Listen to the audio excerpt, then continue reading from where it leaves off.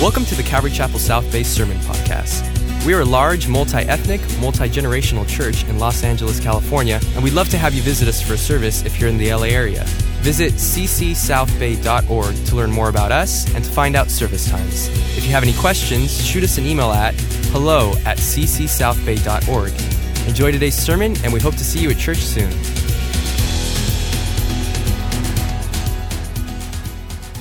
You're going to need to be in your Bible tonight, of course, and those three areas of Scripture that you're going to turn to is Nehemiah chapter 4.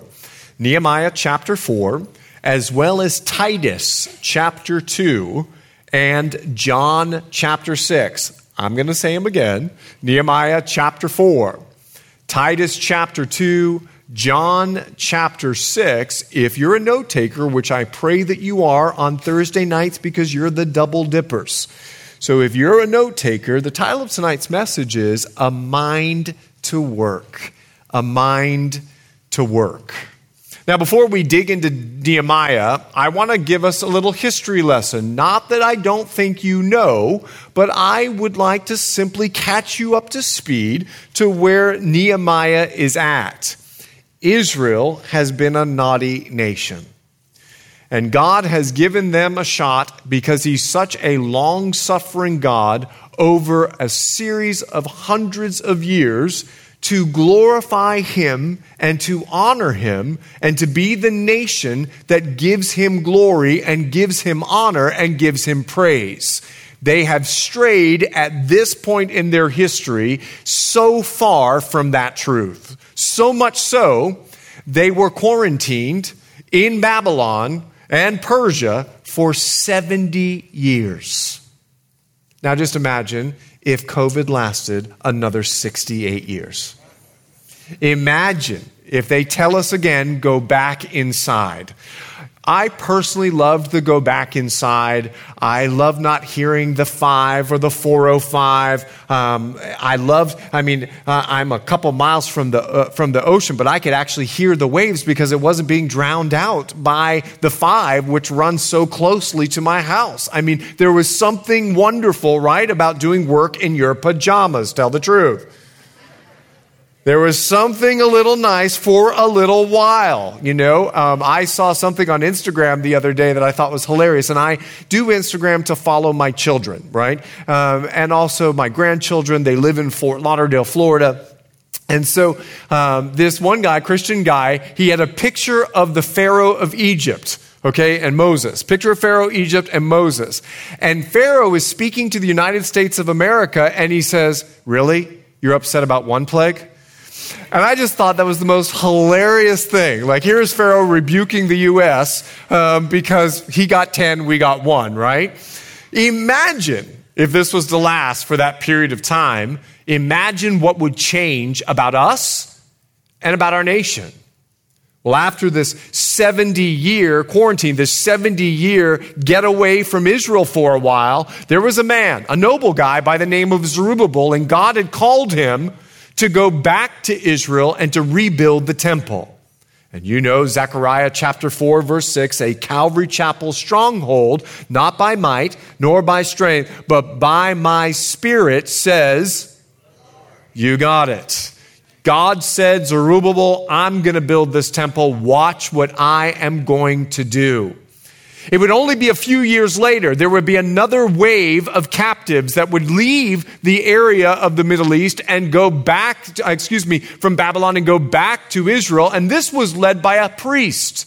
He would come from a line of priests. His name was Ezra. And when he returned to Israel, he didn't rebuild the temple. He rebuilt the spirituality of the nation of Israel. He poured into Israel spiritual reformation.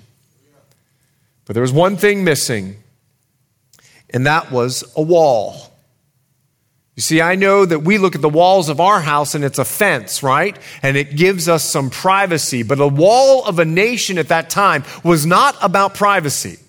It was about safety. It was about security, and it was about protection. And you've got these waves of Jews that have gone back to Israel, and they're looking for some safety, looking for some peace and prosperity, and they believed it was a wall, and there was a cupbearer.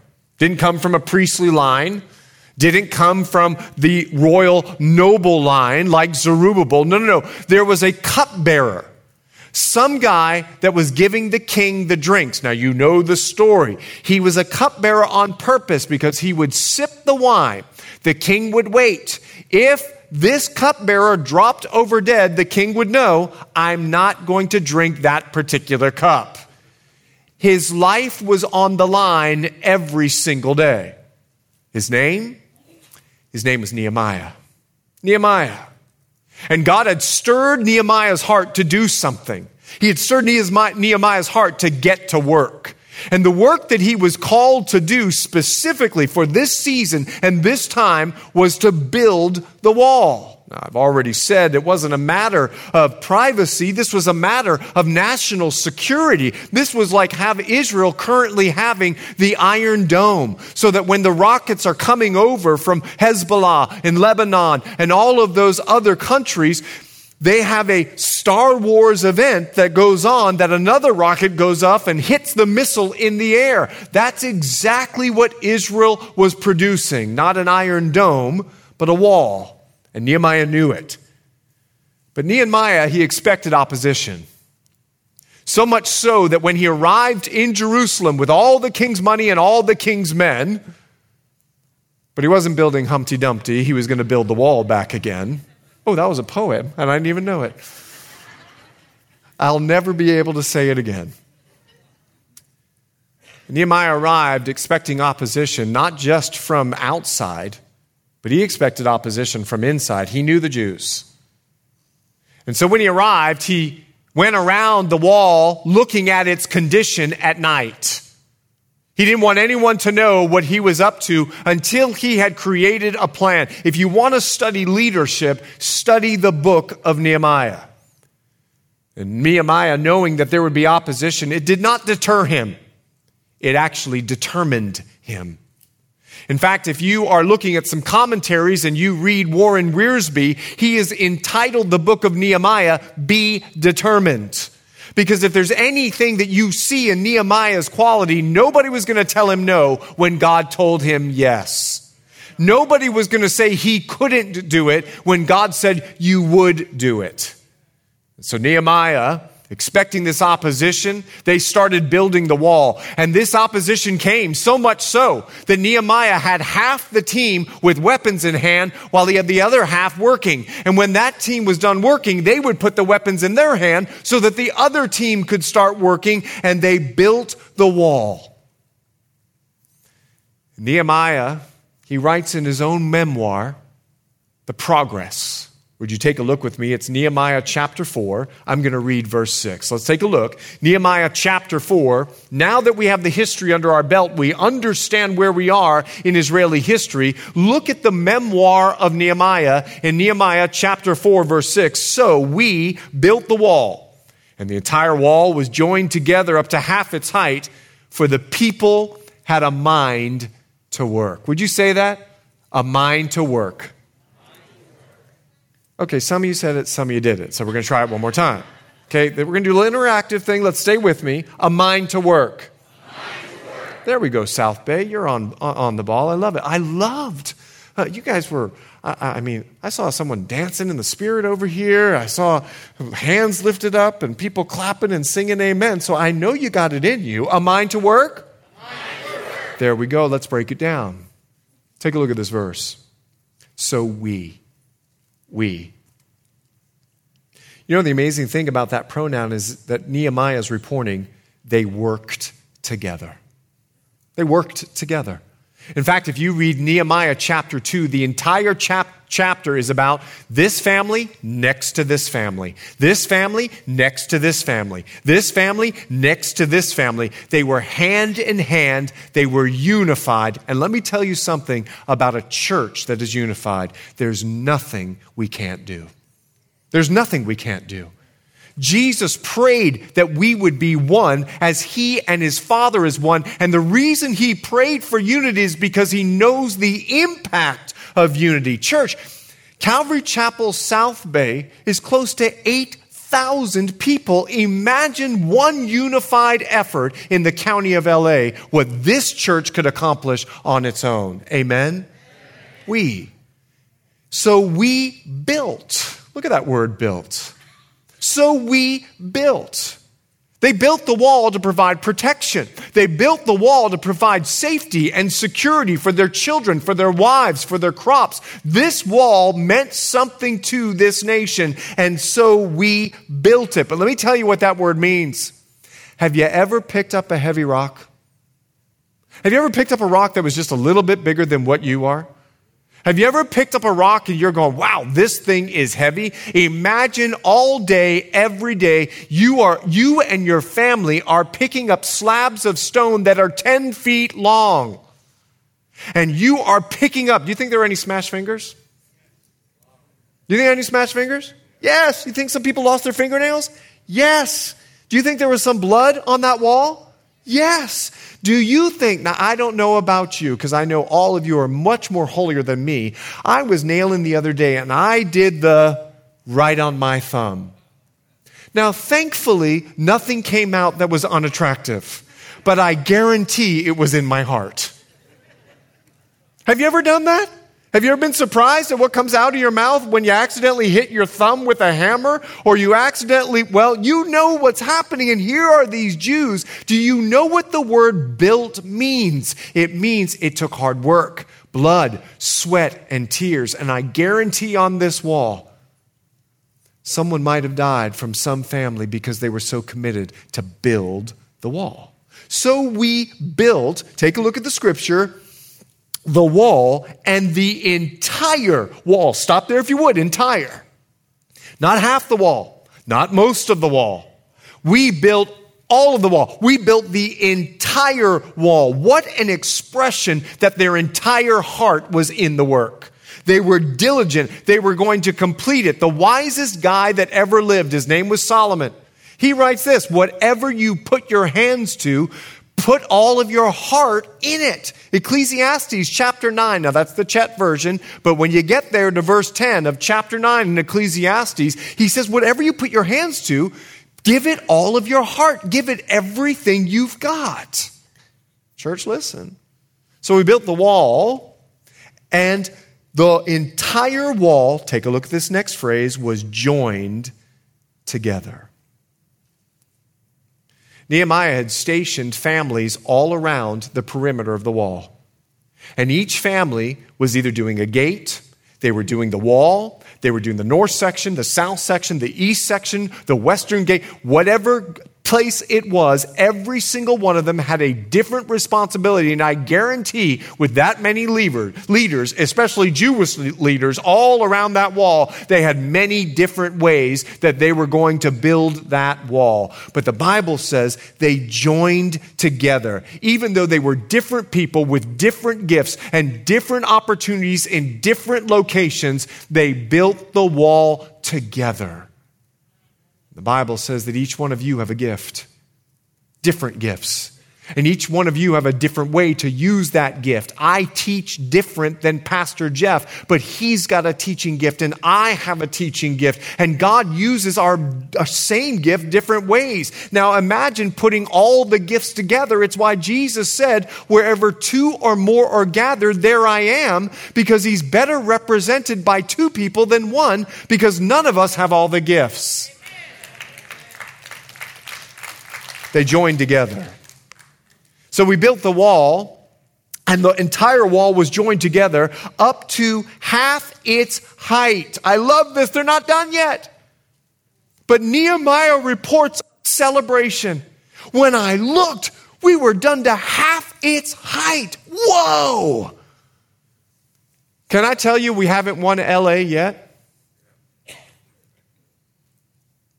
But I heard a friend of mine tell me 2 days ago that he won one soul. We haven't won LA yet, but we got one more soul in. Praise the Lord. We might be at a quarter of the height. We might be at half the height. We might be at 3/4 of the height in South Bay here in LA, but we can celebrate every person that gets saved because we're on the way to doing the work of God. So we built the wall, and the entire wall was joined together up to half its height for the people. Do you notice that Nehemiah doesn't even mention his name? People. People. There's not one name that's mentioned here. We have no idea who is building. We have no idea who he was looking at, who he was thinking of. We have no idea of anything other than the people. The people. Let me tell you something about people. There's one true fact about people. The Bible says that every knee will bow before Jesus Christ. And let me tell you something about that. There's no 6'4" when you're kneeling. We're all the same height. You can't distinguish one from the other when all you see is the back. You see, my friends, the church doesn't exist because of Pastor Chet. I'm just a brother. And you're just a sister. You're just a brother. It was only 60 years ago that we moved away from calling each other brother and sister. And now the Mormons have taken it, and it sounds weird when we do it. But in the church that my mom grew up in, it was brother so-and-so, sister so-and-so. There was no senior pastor. There was no associate pastor. Let's thank the Industrial Revolution for bringing in titles. We were brother and we were sister. We were the people. We were the sheep of God's folds. We're the people. And the people are what make the church. I was talking to the staff today and I said, listen, when people call and say, where's the church? Say, we don't know. They're all over LA. No, we're talking about the building. Well, you're asking the wrong question. Ask where the building is. The church is all over LA. We're the people that make up the church. And here's what he says. Here's our point. For the people had a mind to work. This word mind in the Hebrew, let me tell you what it means. It means heart. I looked in the mirror today. Can I tell you? I'm wearing my heart. I got like 5 pair of jeans. I probably got about 10 shirts. I won't tell you how many shoes I got. But I will say this. When we were moving from Orange County to LA County, all of my shoes were in a bin, okay? And the only bin that fell on I-5 was every blessed one of my shoes. And I felt like God was telling me, you're a glutton. So I've repented, and I just ordered just a couple more. God forgive me. I'm wearing what I wanted to wear. I'm wearing the shoes that I wanted to wear. I'm wearing the socks that I wanted to wear. These clothes were in my heart. You know what else is in my heart? Chocolate. How many of you love chocolate? It's very important for me to know this. Yeah, I love you. I love you. I love you. So listen to what my son did to me, okay? He knows chocolate is so much in my heart. I challenged him at the New Year, and I said, look, not that we do New Year's resolution, the whole deal, but I said to him, listen, 6 months, no soda. I don't think you can do it. He goes, great. How much money you got? I said, okay, I'm in. So we talked about it. Then he goes like this. All right, since you're challenging me, I got to challenge you. No chocolate for 6 months. I literally almost had a heart attack. Like I started sweating profusely, and I realized I have an issue. Like when they say chocoholic, so listen, I'm 20 days in. I'm 20 days, someone celebrate. Like I've done it, 20 days. Now I can't guarantee that I'm going to make it. But by the grace of God, I know I can do all things through Christ who strengthens me. Amen? They had a heart to build the wall. They had a mind to work. Now, let me tell you, this word is not the word work, which you think the word work. There's a word in Hebrew that would mean work. This word work means to make. It means to do. It means to execute. In the words of Larry the Cable Guy, it means get her done. It means make it happen. That's this word. They had a heart to make it happen. So much so, they actually completed this wall, according to Nehemiah chapter 8, in 52 days. It's like a supernatural accomplishment. It would be like me saying right now, 52 days from now, we are going to win all of LA because South Bay had a mind to work. I expected one or two more amens in that. And I wonder, do you believe that? Because no one would have believed that they would have built this wall in 52 days. And I wonder if you believe that. I mean, we memorize verses like, I can do all things through Christ and strengthens me. It's a great plaque right there with a Thomas Kincaid in my house. And I don't have a Thomas Kincaid, but it's like, it's one of those like plaque pictures that's like, oh yeah, I can do all things through Christ who strengthens me. We all love with God, all things are possible. And we quote it, we put it on a plaque, we memorize it. But I wonder, do we believe in God that in 52 days we could win all of LA? Do we believe that? I have a better question. Because I believe that God can do it. And when God sent Nehemiah to build the wall, he didn't send Nehemiah to build the wall to fail. He sent Nehemiah with a mind to work. And that wall was going to be completed. So for me, I'm not doubting God at all. The better question, and I'm including myself into this, do we, Calvary Chapel South Bay, have the same mind to work? Because let me tell you something. You may bleed a little. Let me tell you something. A stone may drop on your foot. I gave my dog a bone, and it's like a real cowhide bone, and it's heavy. He brought it over to me while I was studying this particular scripture and dropped it on my shin. And I just thought to myself, imagine a rock, the hard work it took to have a mind to work to do this wall. So first thing I think we need to deal with is our mindset. And we need to think about the way that we think about work. I mean, they have to pay us to do it. So that should tell you where we are in regards to what we think about work. And sometimes we'll leave one job to get paid more so that we can be paid more to work. So the very fact that we've got to be paid to work should indicate to us the way that we think about work. So what I want to do is go all the way back to when you were a child, and I want to mention a very nasty word to you, chores. Do you remember? Do you remember when Dad would come and say it's chore day? Do you remember the ensemble of misery that would come out of you and your brothers and your sisters? You were thinking about nothing but play on Saturday morning. Mom or Dad walks in and says, guess what, son? You're mopping the floor. This is the sound at my house.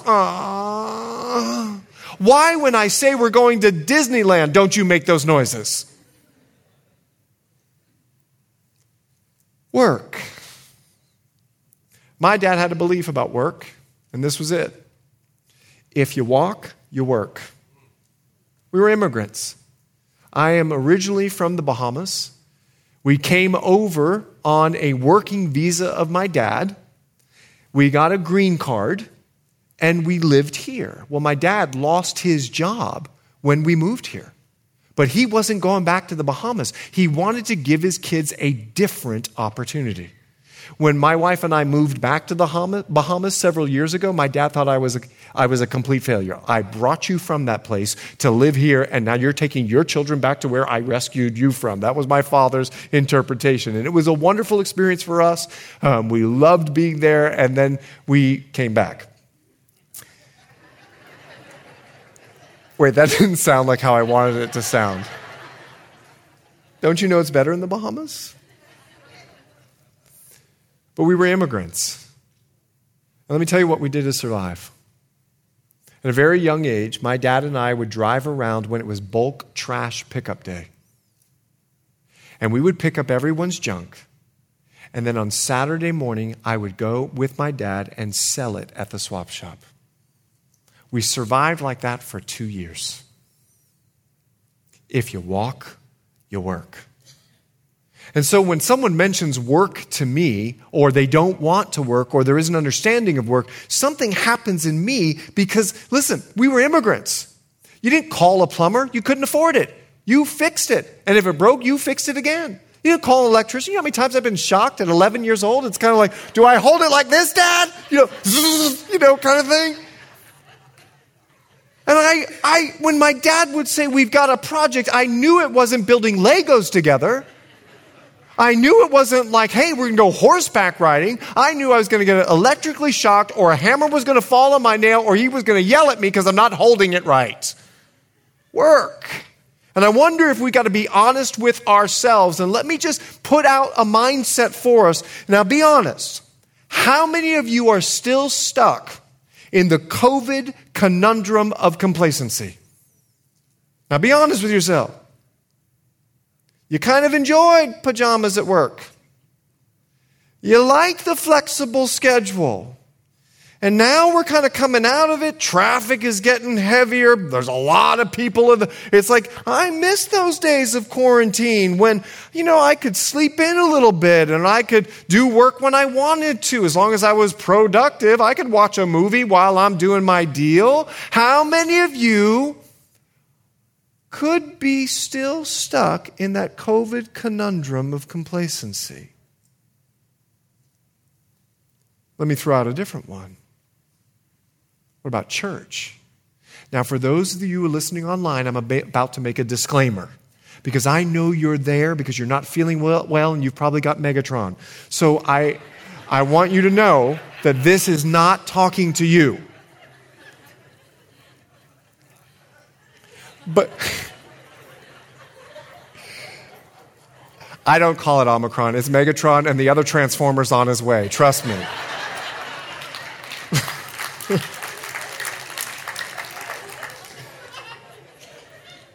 I had people leave my church because we asked one time to wear a mask. And then we took the mask, we left the sign up, Orange County, different than LA County, and then people left the church because we're not wearing masks. Are you a masker or a non-masker? Well, I'm going back to watching online. We could use the COVID conundrum as an excuse.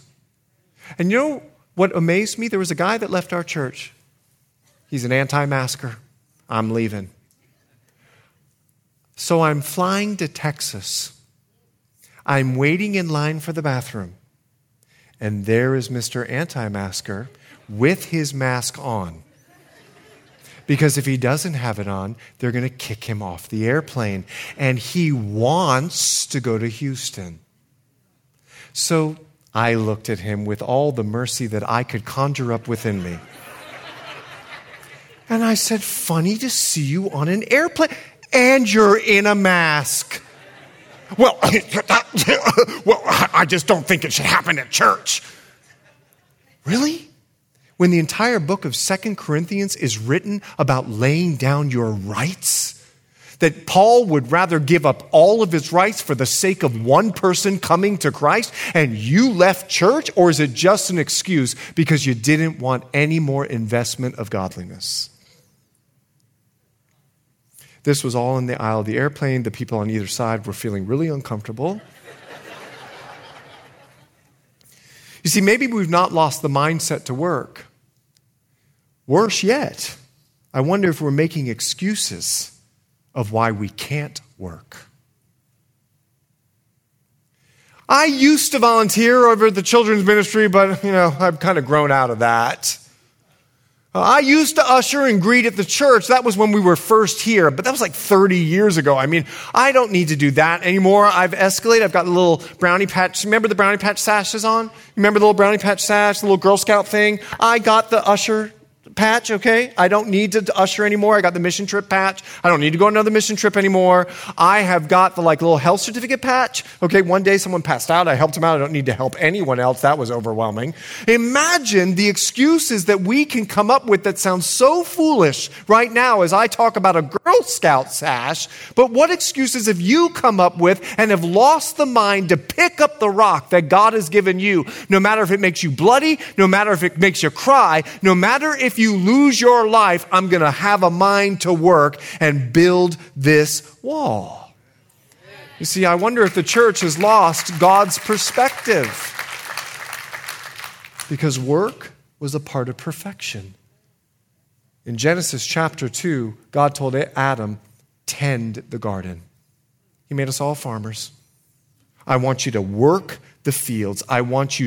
Work is a part of perfection according to God. It's why Jesus would say in Luke 19, be busy till I come. Go to work and put your hand to the plow and don't turn back. If you do, you're not fit for the kingdom. And what he's saying is not that you're not going to heaven. You got to start training, because if you're looking back and you're not plowing, do you know what your cornfield is going to look like? And I wonder if the church in America has crooked rows because we've lost the mind of Jesus, who said, aren't there 12 hours in a day? I got to work while there is today. And then at the end of his life, he said this in John 17:4, Father, I glorified you. I did the work that you asked me to do. Don't we all want to say that, Calvary Chapel, South Bay? Don't we want to die and say at the end of our lives, I did what God has called me to do? Now, I love the Holy Spirit. He knows that humanity has a lazy gene. It's not just your children.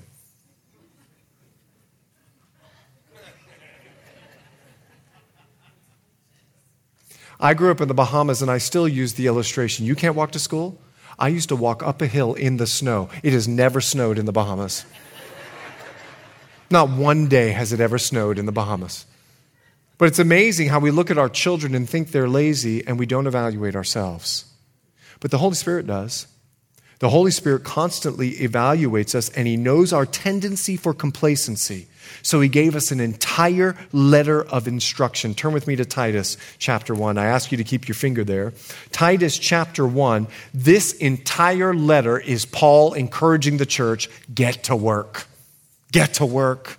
And let me tell you why. Take a look at Titus chapter 1. Titus chapter 1, I'm going to pick it up in verse 12. He has told them, Titus, I've left you in Crete, a specific island, to set things in order. Now take a look at verse 12, speaking about the island. One of them, a prophet of their own, said, Cretans are always liars, evil beasts, lazy gluttons. This testimony is true. Let me tell you what the Cretans have idolized. Zeus. You see, the Cretans believed that Zeus was born in Crete, and he became a god in Crete. It was man become God. And they idolized Zeus. There was a temple to Zeus. And Zeus's ways, he was lazy, made everyone else do everything for him. He was a womanizer, and he was a liar. And unfortunately, this infiltrated the church. And it's why he would leave Titus in Crete, because there were Cretans that were at Pentecost, and they came to know the power of Jesus Christ there at Pentecost. They went back and a church was formed, but Titus was left there by Paul because the church had adopted the culture. They took on the COVID conundrum, and they'd become lazy. They stopped coming to church. They stopped serving. And they had taken on the attribute of the culture. Now, I understand because I'm from the islands. Let me tell you something. This thing that you hear is an American accent. I learned this. I am a Bahamian. And boy, let me tell you, when I get to the Bahamas, I'm a pure Bahamian man. I'm telling you. We don't spank our children. We cut your hip. That's what we do. We don't have a trunk. We put things in the boot. Now, you're going, what is a boot? That's the back of your car. I don't know why. What's a trunk? That's on the end of an elephant. And I understand island because we have a national motto in the Bahamas, and here it is. No problem. No problem, man. Let me tell you what no problem means. No problem means if they're late 20 minutes. No problem. No problem means if they don't show up for six weeks. No problem. No problem is good for you and bad for you. Because if you're late, you can say, no problem. But if you need them there on time, they can say, I understand the Cretans, no problem. Island people can be lazy. Who wouldn't want to stare at the beautiful waters all of their days? And the Cretans were lazy, and it came into the church. And Paul had to remind them, get to work. Take a look at chapter 3. Remind them to subject to rulers and authorities, to obey, to be ready for every good work. Once again, the Holy Spirit repeats himself. Would you take a look at verse 8? Maintain good works. Once again, take a look at verse 14. The Holy Spirit repeats himself 3 times. And let our people also learn to maintain good works. Paul is getting across the point.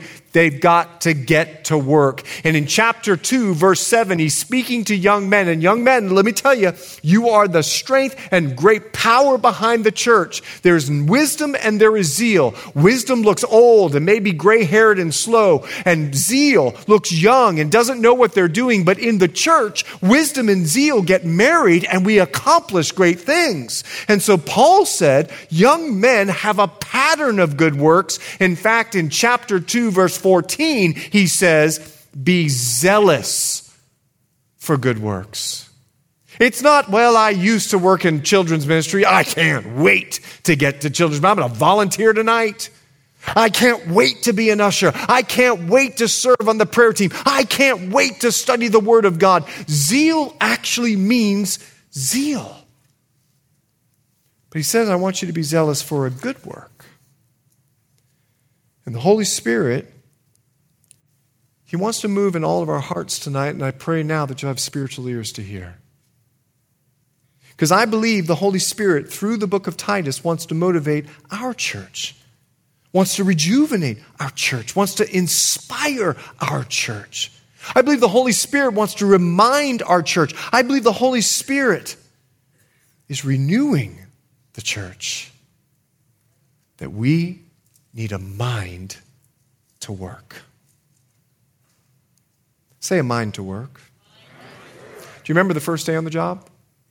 You remember you couldn't wait for the boss to tell you what to do or how to do it? And you're just following around the boss. Now you're 15 years into it and it's kind of like, oh, you want me to work? Are you serious? Just give me a pay raise. I've been here 15 years. This seat has held my backside for 15 years and I deserve a raise just because I've sat here. You understand? You know people in the workplace that are like that. Well, listen. And listen carefully. I believe the Holy Spirit wants to get us to the first day of the job where we were like, what do you want me to do? Because we have a spiritual employer. His name is the Chief Shepherd. He's the pastor of Calvary Chapel, South Bay, and he's given us an answer on what we're supposed to do. Let me tell you what it is. Preach the gospel and make disciples. Our Chief Shepherd has given us a command. And the command of our spiritual employer is preach the gospel and make disciples. That's what he's called us to do. Turn with me to John chapter 6. John chapter 6. I want you to see the work of the gospel. John chapter 6, verse 29. John chapter 6, verse 29. They ask a question, what shall we do? They want to know, how can we be saved? Jesus answered and said to them, this is, underline this in your Bible, make a plaque of it. Calvary Chapel, South Bay, listen, this is the work of God, that you believe in him whom he sent. Belief is the work. And anything that surrounds belief is the work. To the disciples, he said it like this, follow me and I will make you fishers of men. Here's the point.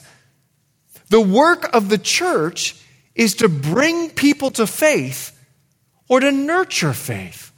That's why he told the church in Mark chapter 16, preach the gospel. That's the work. It involves faith. That's why he told the church in Matthew 28, make disciples. Evangelism and discipleship is the work. And Paul would say in 2 Timothy, do the work of an evangelist. Evangelism. He would say, preach the word in season and out of season because we're to make disciples. Now, church, let me tell you what my job is as pastor. In Ephesians chapter 4, the Bible says Christ gave gifts to men. Some pastor, teacher. And here's why.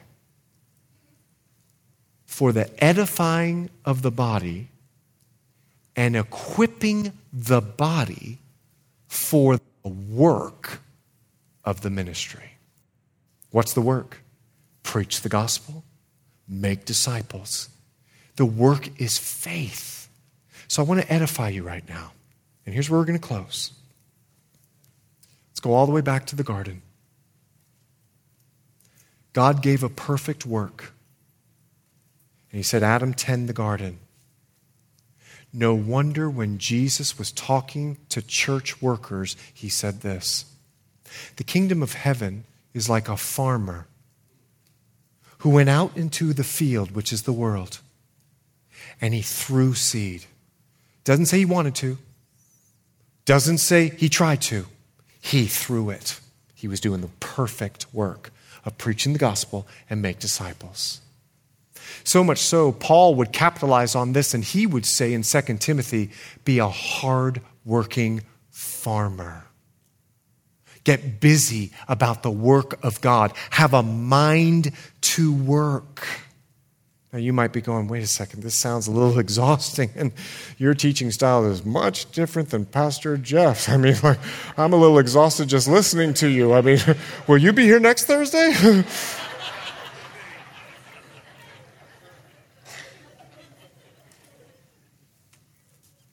The employer has great benefits when you work for him. He's called the Holy Spirit. And if you're exhausted because you had a mind to work for 10 years and you've kind of taken a little COVID conundrum break, he says, ask the Spirit because the Spirit longs to work. Look at the life of Jesus. Church, edify you, listen. Do you remember when Jesus was hungry in John chapter 4? And he sent the disciples to the Samaritan village, and they thought he sent them there to get food, but he was really sending them to minister the gospel, but they were so concerned about their stomachs. They come back and they go, Jesus is talking to a woman. Whew. Samaritan woman. She runs. You guys got to come and see them. He told me everything I've ever done. She's the evangelist, and she's just been saved an hour. The entire Samaritan village comes, and while they're coming, the disciples look and they go, Jesus, you need to eat. You know what Jesus said? I don't need to eat. I am supercharged. I'm doing the work. Doing the work. Church, be edified. But now, church, I want to equip. And I want you to write these 3 things down, if you would, as we close out the message. 3 things I want you to write down. The first one is found in 1 Corinthians chapter 3, verse 13. You'll see it on the screen behind me. 1 Corinthians chapter 3, verse 13, 14. Each one's work will become clear. Standing before the judgment, it will become clear, for the day will declare it. Now, what's the work? Preach the gospel. Make disciples. It will become clear when you go before Christ whether or not you've been preaching the gospel or you've been making disciples. He says this because it will be revealed by fire, and the fire will test each one's work of what sort it is. If anyone's work which he has built on endures, he will receive a reward. I want you to write this down. Number 1, each of us have been given the work to preach the gospel and make disciples. Don't say to yourself, I'm not an evangelist. That's not what Paul said by the Holy Spirit. Do the work of an evangelist.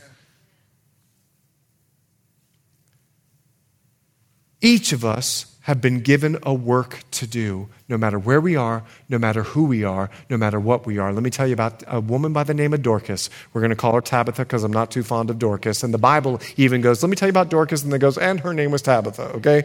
Don't name your child. You know I shouldn't say that. If you're Dorcas, we love you.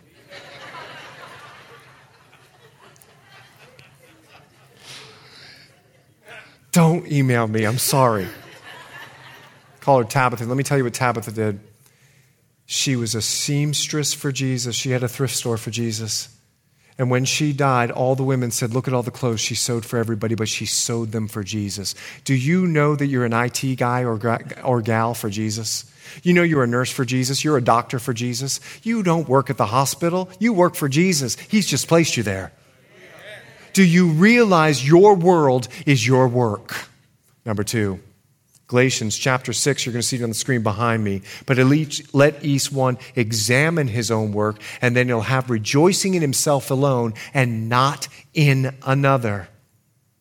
Number 2, examine your work.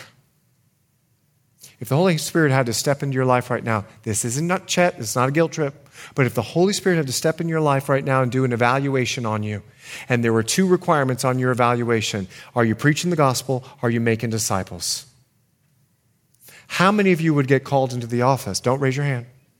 How many of you would get called into the office and God would go, okay, we got to talk about your job performance. Examine your work. And maybe when you go back to work tomorrow, you'll see it a little bit differently, that there are people on their way to hell. Number 3, Romans chapter 14, verse 20. Do not destroy the work of God for the sake of masks. Food.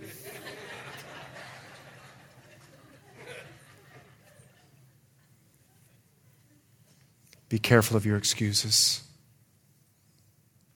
Be careful of your excuses.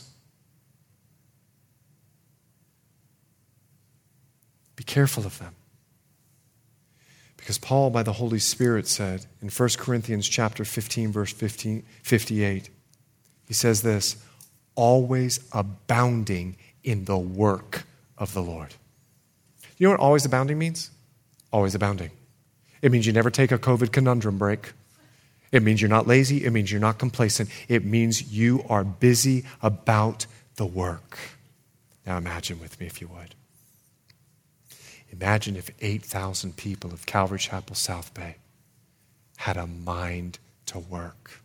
And in 52 days, I say, we won all of LA because we had a mind to work. All things are possible. Do you have a mind to work?